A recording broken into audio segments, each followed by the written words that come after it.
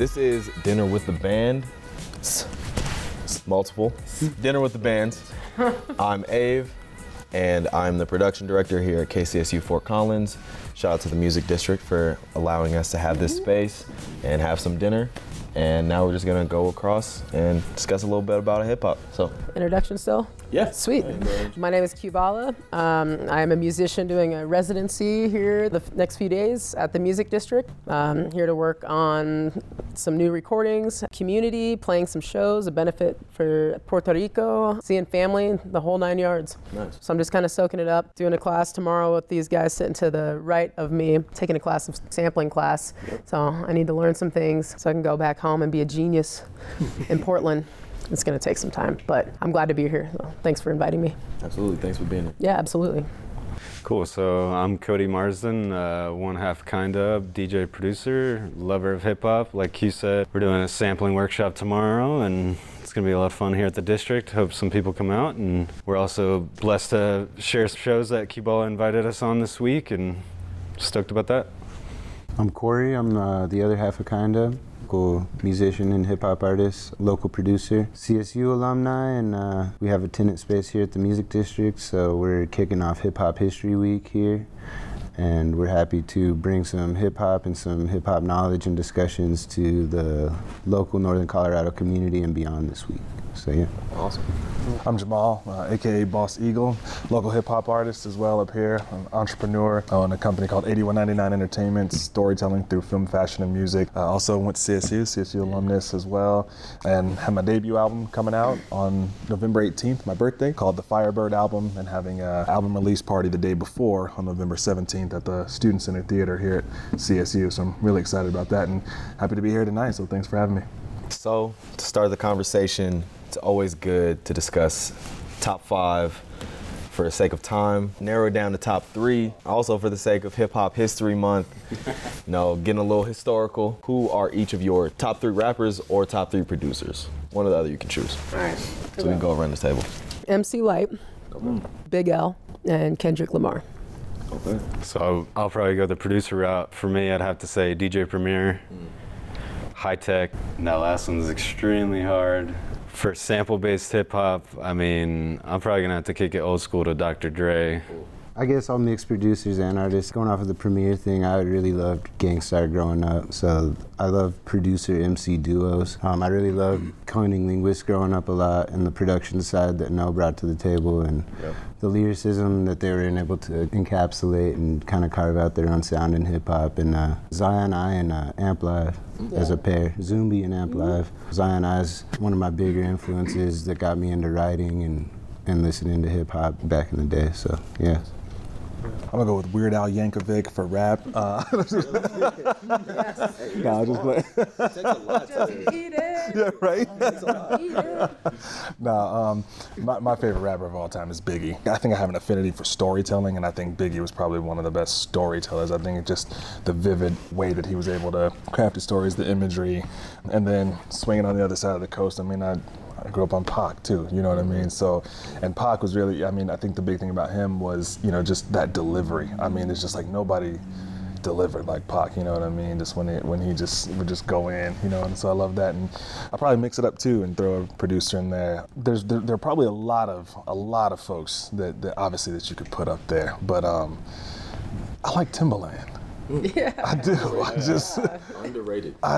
you know what I mean? Like I just, and especially I think as I've gotten older and stuff too, like when you hear some of the older stuff, like I think you really appreciate it. His own kind of trademark stuff that he would do that, you probably missed when you were younger, and you just kind of like, oh, it's cool. That's Aaliyah singing on that or whatever. But then you listen to it and you're like, oh man, like that's pretty dope. You know what I mean? Like as you can appreciate stuff a little bit more as you get older and stuff. So those would probably be 3 of the top.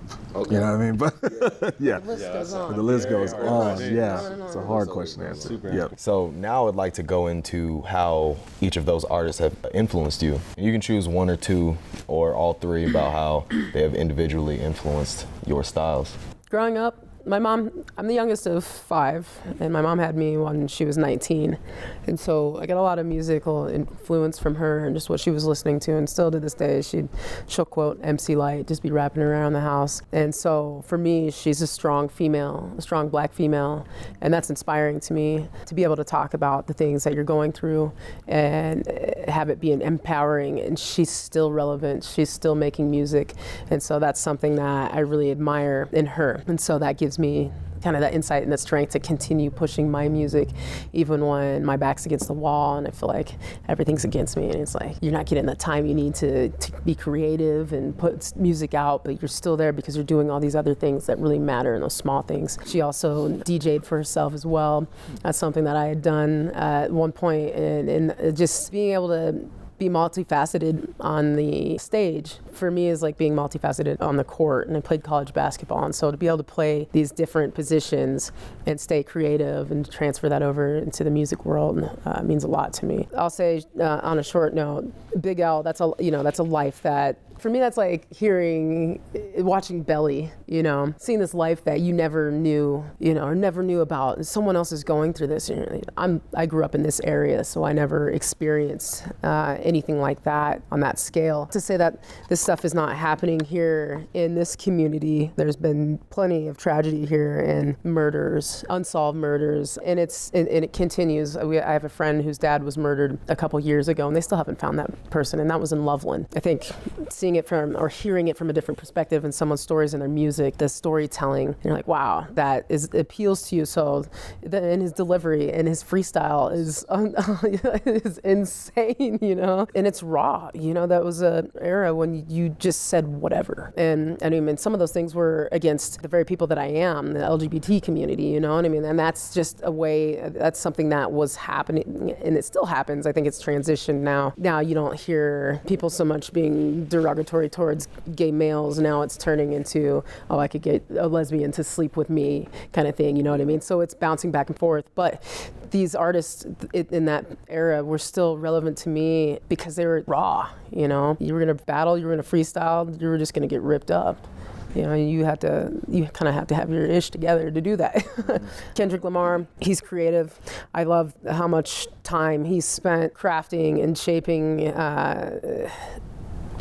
just doing, really, because it sounds like this is just how he does, and so to be able to write this amazing album, which I thought, was great, all the way from the lyrics to his cadence to what he's talking about, and then the videos. You go online and watch some of those videos, and you're like, wow, this is dope. You can see where it relates to certain movies. XXL, that track is amazing because it starts out and then how he the beats, and just transition from here and then into another style of beat, and it just keeps going. And I loved it. I thought it was great. It was very creative. I think it's like bringing the underground to above ground kind of attitude, and still has that appeal of that's a life that I don't really know. Yeah, that is, Damn's an awesome album. She's the one that sent it to me. He was like, you gotta listen to this. And yeah, I listened front to back, and I have to agree, it's awesome to see the progression that he's been able to do. But yeah, for me, DJ Premier, like Corey said, I love that producer MC duo. It's really cool to see what him and Gru were able to do and go in 50-50 and just spearhead it together. But him as a producer, I love him as a DJ too, because he gets so hype on stage. I've always loved that. And him as a producer, he's super unique in the way that he finds really weird or obscure samples, and then flips them into something that could be even, just uplifting from something dark or vice versa. But for me, he almost crafted that classic New York boom bap sound that and a lot of people love. For Hi-Tech, I think he was from Cincinnati, but he, very boom bappy, a lot of soulful stuff though that I love, the way he flips samples, and just some of the songs that he's had a lot of female artists on it too. He's got that side that's really soulful, and then he's got some grimy, raw, hard-hitting beats too. So I really like that diversity that he's got. For Dre, obviously the producer-MC combo. The Chronic was an album I grew up listening to and really influenced me. obviously 2001 as well, and everything else he's done. But you know, NWA and everything he's done in his career is really incredible, and definitely something to strive for. Absolutely.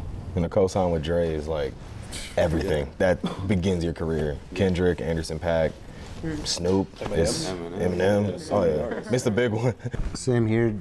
I think kind of what gravitated Cody and I together was before we ever met. We had shared that love for like the producer MC combo, where you could just design your own sound and you're not going to sound like anyone else, and you can shape your craft and do your own thing with it.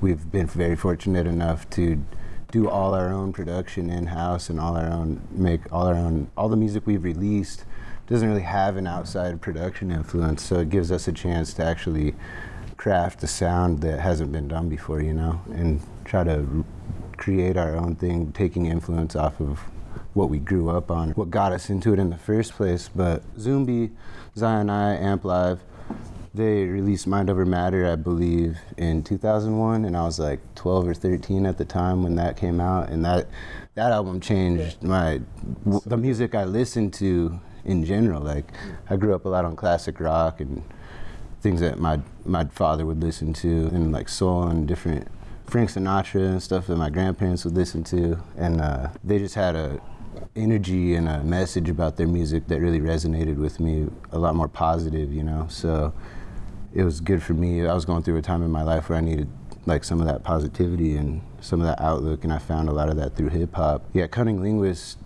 as a beat maker, he's just insane. Dangerous. He's influenced me in making production, and in my last solo album, I tried to, go take a step back from making such aggressive and not angry music, but just like, I was speaking on a lot of political topics on the previous projects before that, and I guess, pulling like an early day Murs and just being a little too forward and like aggressive in my music, and it gave me a chance to step back and make some more ambient style beats and some things with Cody that we hadn't done before, tone it down and really speak on some personal topics and create a whole different thing sonically. So I know that I took influence from some of their classic albums, like A Piece of Strange and some different things like that, and really wanted to craft something that could be not as intense or designed like for the live performance, but designed for just the message and the music that it was. So very sample based, so yeah. For me, I guess I'll start with Biggie. I mostly grew up here in Colorado, kind of like Denver metro area, but I'm originally from south of Chicago. And probably my favorite Biggie song is Juicy. And, I just love how he starts off, just kind of like talking and just kind of sharing that little bit about his life and everything. And then when you listen to that song, it's just, it's a song about starting from nothing, you know what I mean? And then becoming something and kind of having that same feeling, you know what I mean? And that belief that, anybody can be anything, you know what I mean? Like, it doesn't matter if you grew up, like a lot of us African Americans, we grow up without a father, and you know what I mean? And, growing up in poverty and different things too. And so music in general, but sometimes I think for those of us who grew up on hip hop too, like there's that, you identify a lot of times with the people who are rhyming, because you're like, yeah, like, somebody else gets me, you know what I mean? Like, somebody else has been through it too, somebody else understands. And so I think that's where, again, obviously I can't identify with everything that Biggie talked about, you know what I mean? Lived two, different lives and stuff, but a lot of it, again, just kind of that struggle and just those things like were really, really resonated with me. And then, I think, with Pocket, a lot of it is probably just like, I think you tend to be drawn to people who exude confidence and stuff like that too. And I don't think there's, like, you can't talk about confidence without talking about Tupac, you know what I mean? And just like, he wasn't like the biggest guy or anything like that, you know what I mean? But like, he just, when he came in, he just did. And so I think that there's definitely there's a connection to just kind of his presence, his persona, and that, and also, he wasn't just always super aggressive. I mean, probably one of my favorite songs of Pac is Dear Mama.